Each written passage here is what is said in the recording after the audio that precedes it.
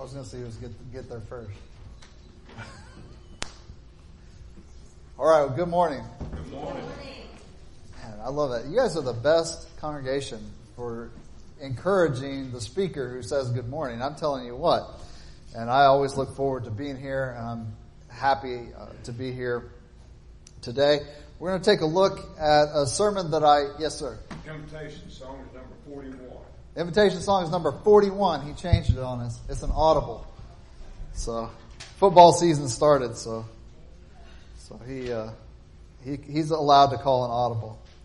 And I want to thank so 41 is the invitation song.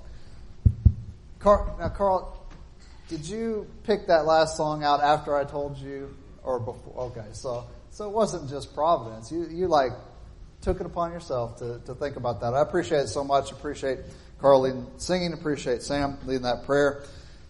And Ron, I even appreciate you doing announcements. I'll tell you what. So thank you all very much for your willingness to serve.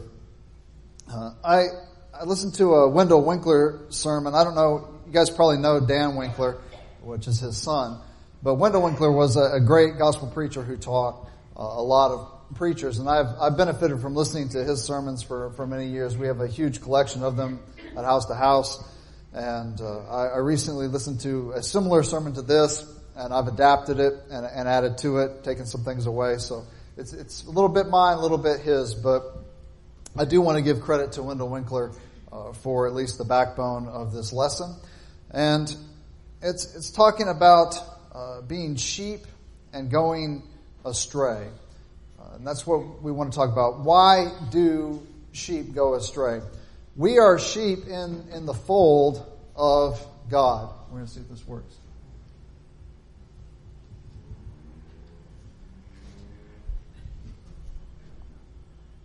On. Always helps. There we go. We are sheep in the sheepfold of God. And the sheepfold, of course, is a protected area, protected structure that's made that has a door, and the shepherd himself will lay down in that door and protect the sheep. And the sheep are safe inside. And that's how we are. Jesus, of course, is depicted as the good shepherd. He has us in the sheepfold of God. And the Bible refers to the church as a flock or as a fold of sheep. And it refers to individual Christians as sheep and speaks about Jesus being the good shepherd. And as sheep, we certainly have characteristics that we can take and apply metaphorically from sheep. One of those characteristics, and certainly a study alone on this would be a good study to do, but one of those characteristics of sheep is that we are valuable. We are a valuable commodity. We are valuable to the shepherd. Another of those is that we have our limits. You can't drive sheep hard and fast so that they fall by the wayside.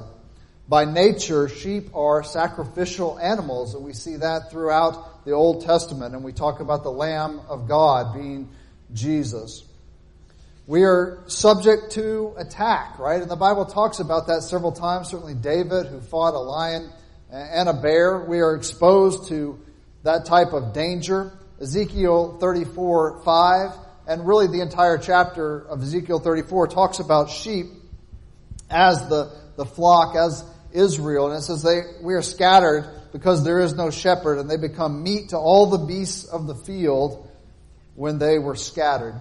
Same is true of Christians now being in the sheepfold of God. And false teachers are talked about as being wolves in sheep's clothing, right? They pretend to be sheep, and then when they get in there, they devour the sheep as ravenous wolves.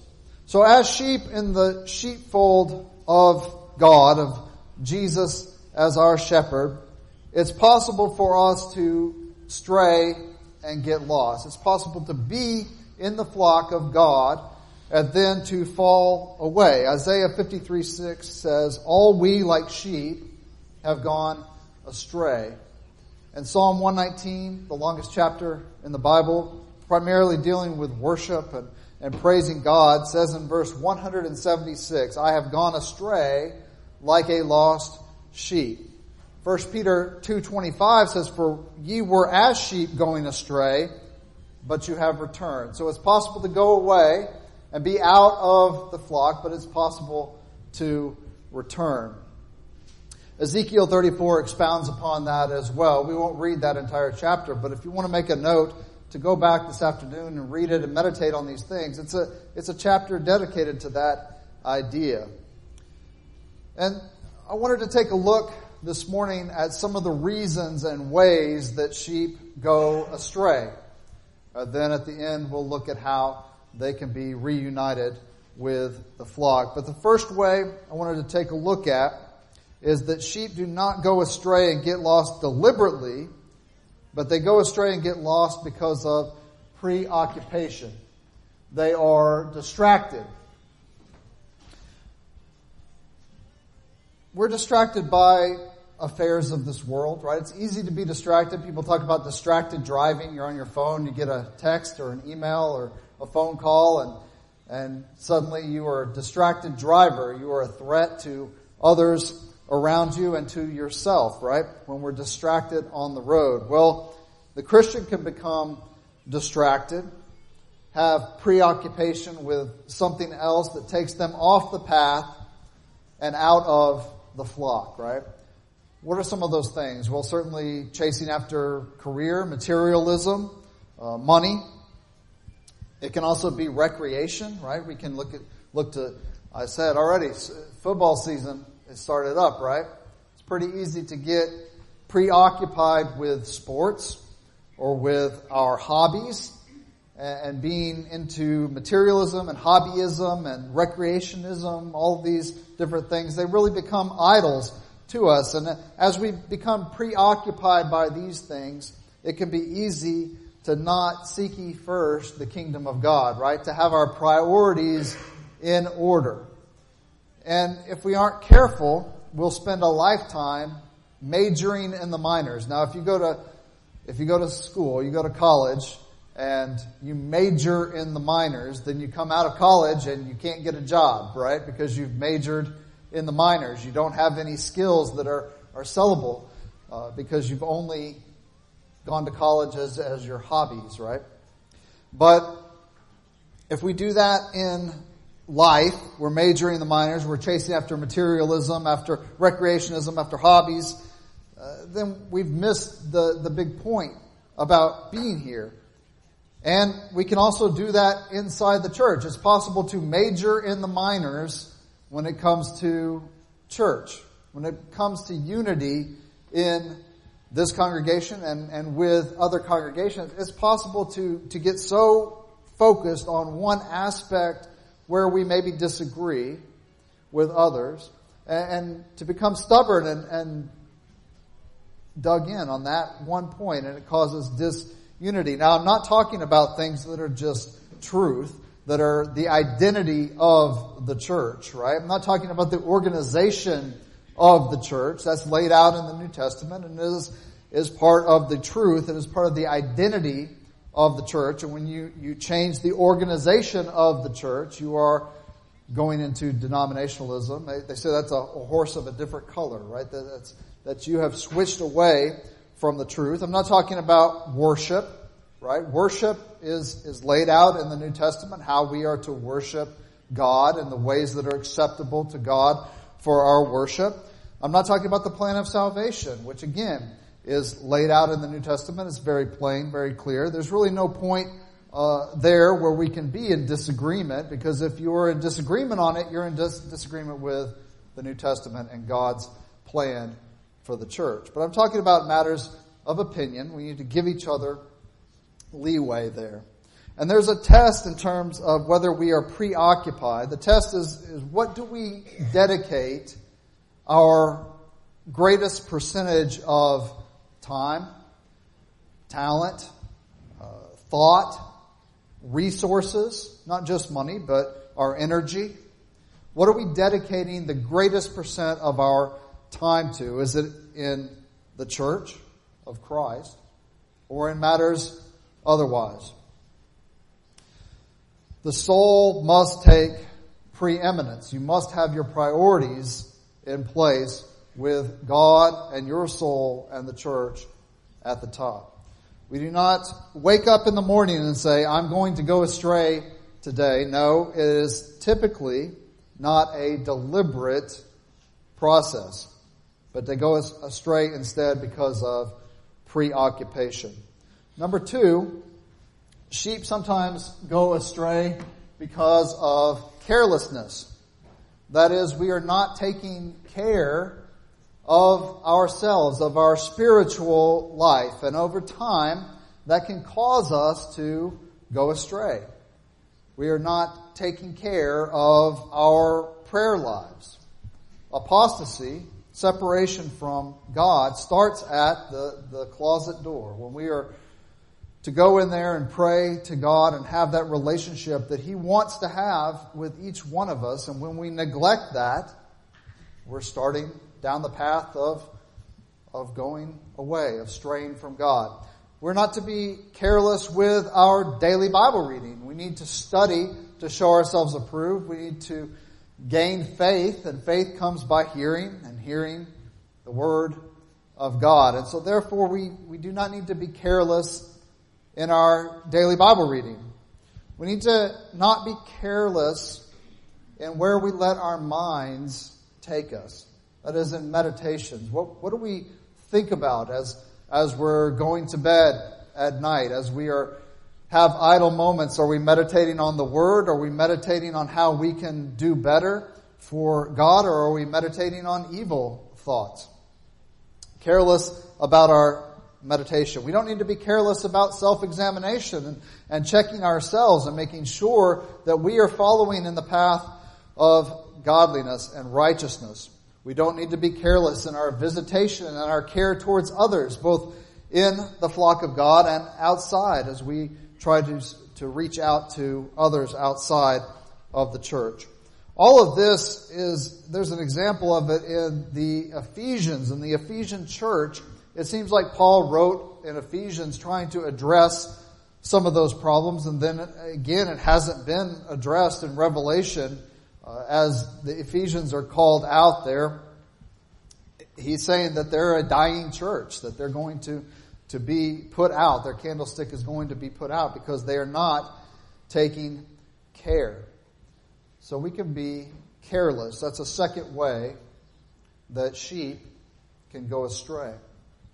A third way is that sheep can go astray because they are in a quest for the moment, rather than looking at the precipice that is just ahead. Now, precipice, that's one of those $5 words. It's like a cliff. They're not looking at the cliff that they're going to fall over that's just ahead. They're living for the moment, right? That's all they're thinking about. We can be way too involved in the present in our pursuits of prosperity, pleasure, prestige, and perception. So I put those in alliteration to help us remember. If we're chasing prosperity, pleasure, prestige, and perception. And there's a great example of this in the Bible, and that is the book of Ecclesiastes, written by Solomon. The book of Ecclesiastes is really a spiritual drama that is playing out where he is pursuing these different things. He is looking for what is going to bring man fulfillment. What is going to give me fulfillment? I'm going to try these different things and see what the end result of those things are. That's a social experiment that he's conducting on himself. And that's what he does. He says, can a man find fulfillment in prosperity? And Solomon pursues that. And he has everything you could want. He has so much money that silver is like the sand. And he has so much money that there's just nothing else you can buy. You have so much money that there's nothing you are in want of. You have all the prosperity you could possibly get. And yet he says at the end it's vanity and vexation of spirit. So he tries instead perception. That's intellectualism. He's chasing after and like we look at the Proverbs, right? He's chasing after wisdom. You know, Benjamin Franklin did some of this as well. He's chasing after these Proverbs, things to live your life by, little rules that you, and common sayings that you come across that you can help govern your life as you make decisions and you go through life. And so he pursues intellectualism, and we see that in the Proverbs. And in the end, he says it's vanity and vexation of spirit. So he tries pleasure, and we see that through all of his wives and his concubines. And he pursues that, and not only is it vanity and vexation of spirit, it takes him away from God. It puts him in the opposite direction because it causes all sorts of problems for him as he pursues other gods. Right? He lets them build temples and high places to their gods, and it takes him away from worshiping God. So he turns to prestige. He says, I'm going to build up my reputation. I'm the wisest person to ever live. We even see that his reputation is far and wide. The queen of Sheba comes to him and is impressed. She's heard a tale of him, and she's impressed with his judgments, with his court, with everything that he's done. In the end, he says it's vanity and vexation of spirit. He says, vanity, vanity, all is vanity. He says that the conclusion of the matter is this. At the end of Ecclesiastes, after conducting this huge social experiment, he says the core of the matter is this, right? Fear God and keep His commandments. That's what it comes down to. If you want fulfillment in life, fear God and keep His commandments.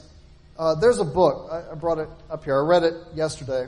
I've read it before, and I recommend it. It's called The Shepherd Looks at Psalm 23. And it's an actual shepherd who wrote this book. And he says there's application from being a shepherd and understanding greater what some of the things in Psalm 23 are about. It's an excellent book.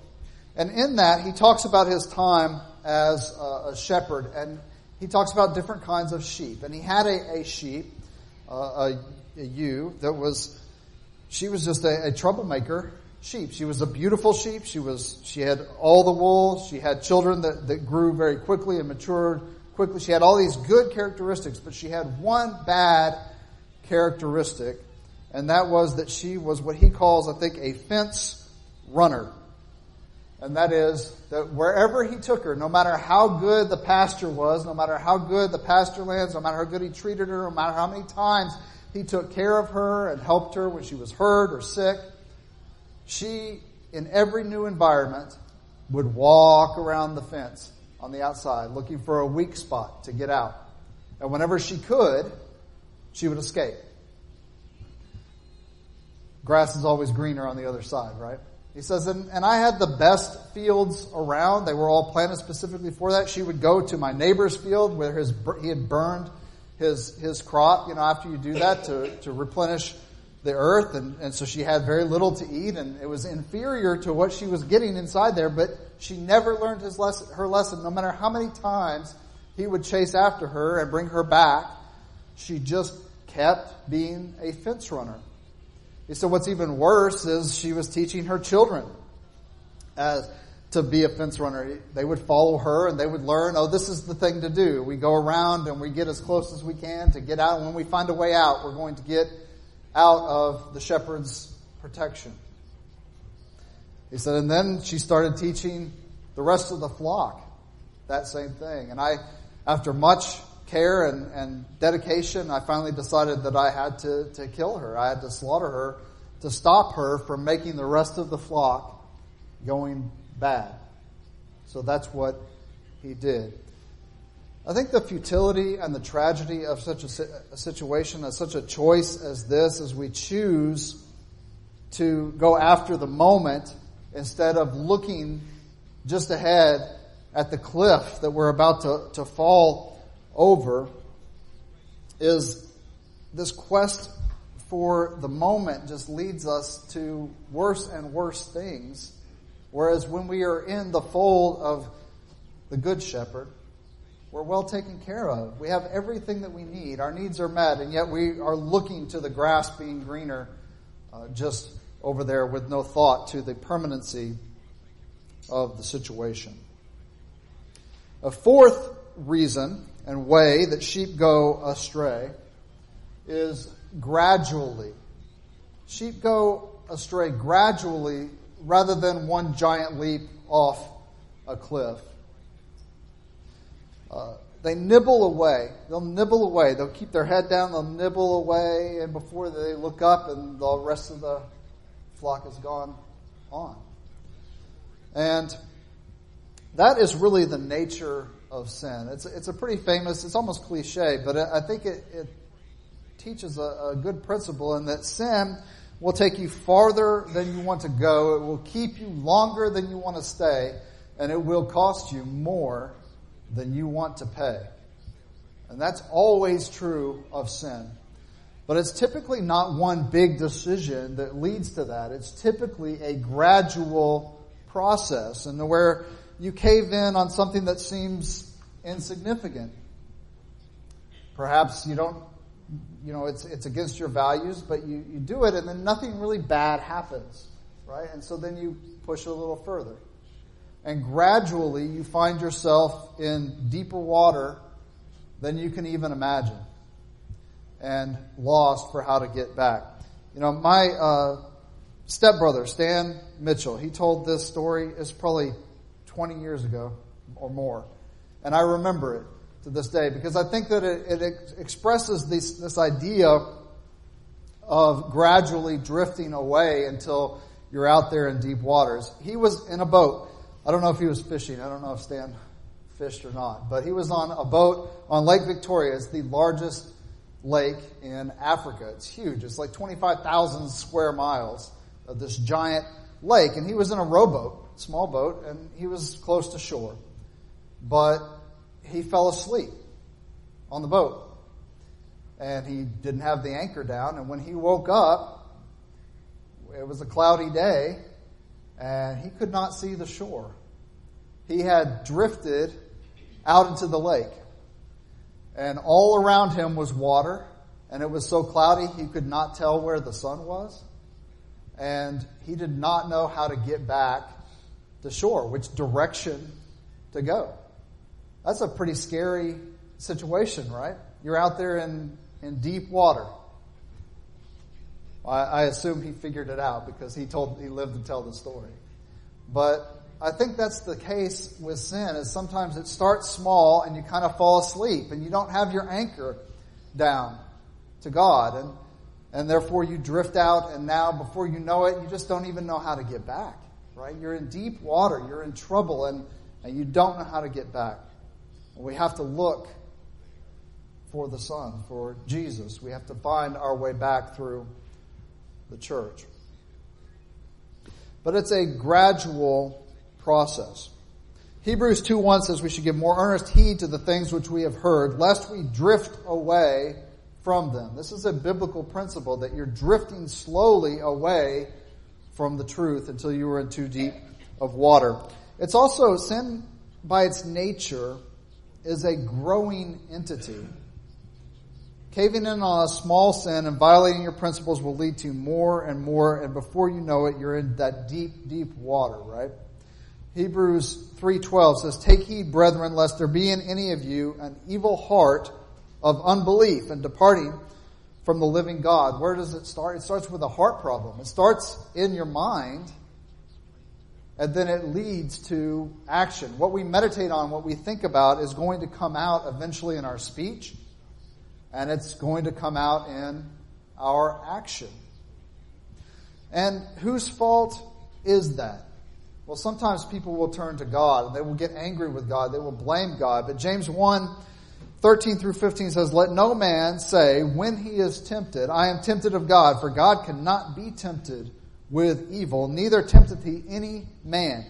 But every man is tempted when he is drawn away of" what? "His own lust, and enticed. And then when the lust hath conceived, it bringeth forth sin. And sin, when it is finished, bringeth forth death." Right? The wages of sin, the payment that you get for sin, is death. I think about Achan in the Old Testament. Achan stole a Babylonian garment and a wedge of gold and hid it, right? They were told to destroy everything, but he saw it, he coveted it, and he wanted it. Now, what was he going to do with it? He couldn't wear the beautiful garment because all the people were told to destroy everything. Don't take anything from the city. And yet, he had taken this garment. He wasn't going to wear it out and everybody was going to be impressed with his beautiful garment, right? He couldn't spend the gold because they would ask him where he came upon such a large sum of money. But yet he hid it, and it caused the Israelites to be defeated at the Battle of Ai.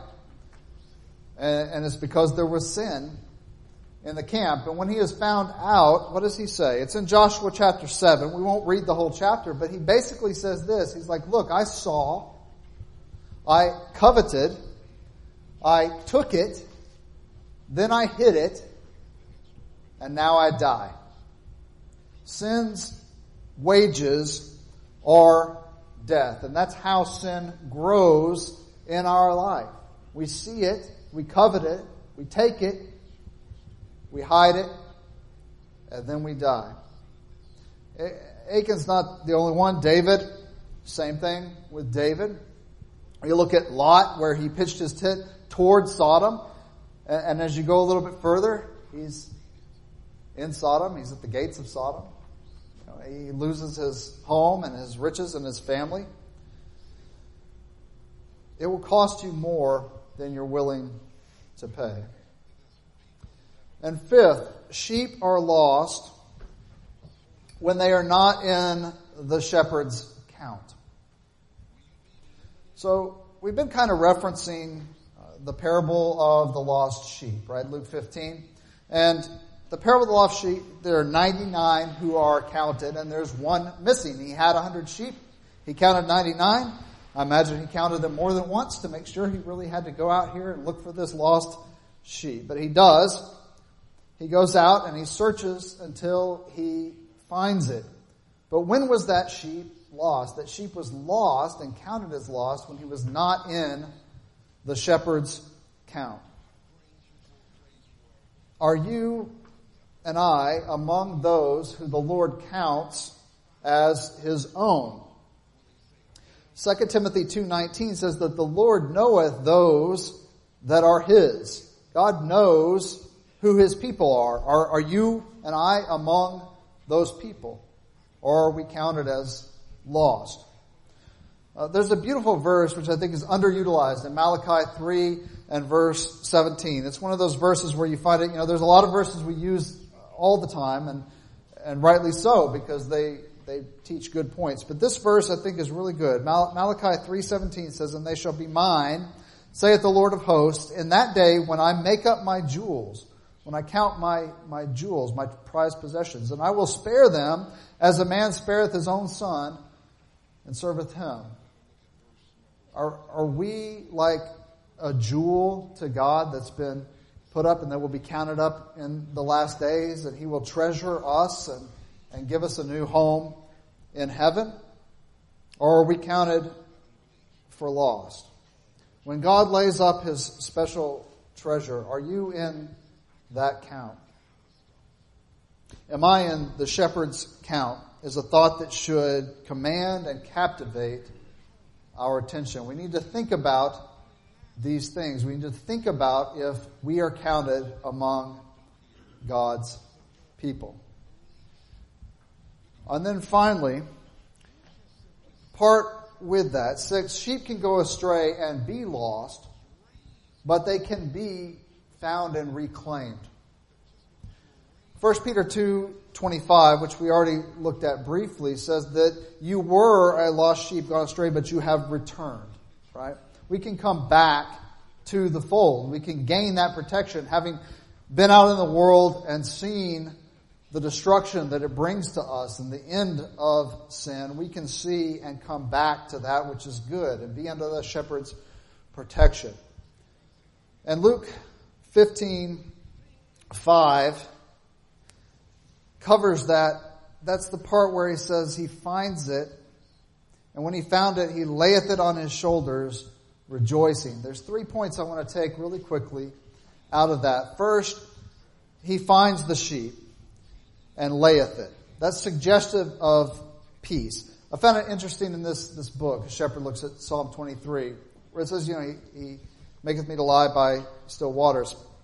Sheep won't just lie down unless there are 4 conditions that are met. They have to be free from fear. They have to not be worried that something is about to attack them. They have to be free from friction within the community of sheep. That is, they have to not be worried that some other sheep is about to hurt them or be angry with them. So free from friction or strife within the flock. And then they have to be not tormented by flies or parasites. They have to be free from things that are irritating to them. And then they have to be free from hunger. All of those things in order for a sheep to lie down and get rest. And here he finds it and layeth it. It lays down. He's taking care of it. Suggestive of peace and rest that's found in the fold of God when he finds us again. Colossians 3:15, and let the peace of God rule in your hearts, right? To the which ye are also called in one body, and be ye thankful. The idea that he's restoring us and taking care of us where we've been out and damaged by the world. The second thing is he lays it on his shoulders. And I've got the picture of that up there. Why does he do that? Well, it's emblematic of strength. That's a strong part of his body, and he's able to carry it and bear that sheep's burden and take it back to the flock. I can do all things through Christ who strengthens me, right? Because Christ is strong, because he came and lived and knows what we go through in our temptations. He can be there and be strong for us. And then third, it's rejoicing. He does this rejoicing. That reminds me, Luke 15:7, I say to you that likewise joy shall be in heaven over one sinner that repenteth, more than over 99 persons which need no repentance. I've heard it said, some people will say, I don't want to come forward. I don't want people to be disappointed in me. It's just the opposite. We'll be thankful and rejoicing at the strength that it took for you to come forward, for you to return to the flock. And we will be there to rally around you as Christ's people. And Jesus will be there to bear your burden. Our God is the God of second chances. Israel fought Ai twice. And the second time, after the sin had been removed from the camp, they won. And we can win our battles as well. This morning, if either of those is the case for you, if you're not in the flock of God for any reason, we would invite you to come forward and make that right and be restored to his flock. Make that right now as we come and as we sing.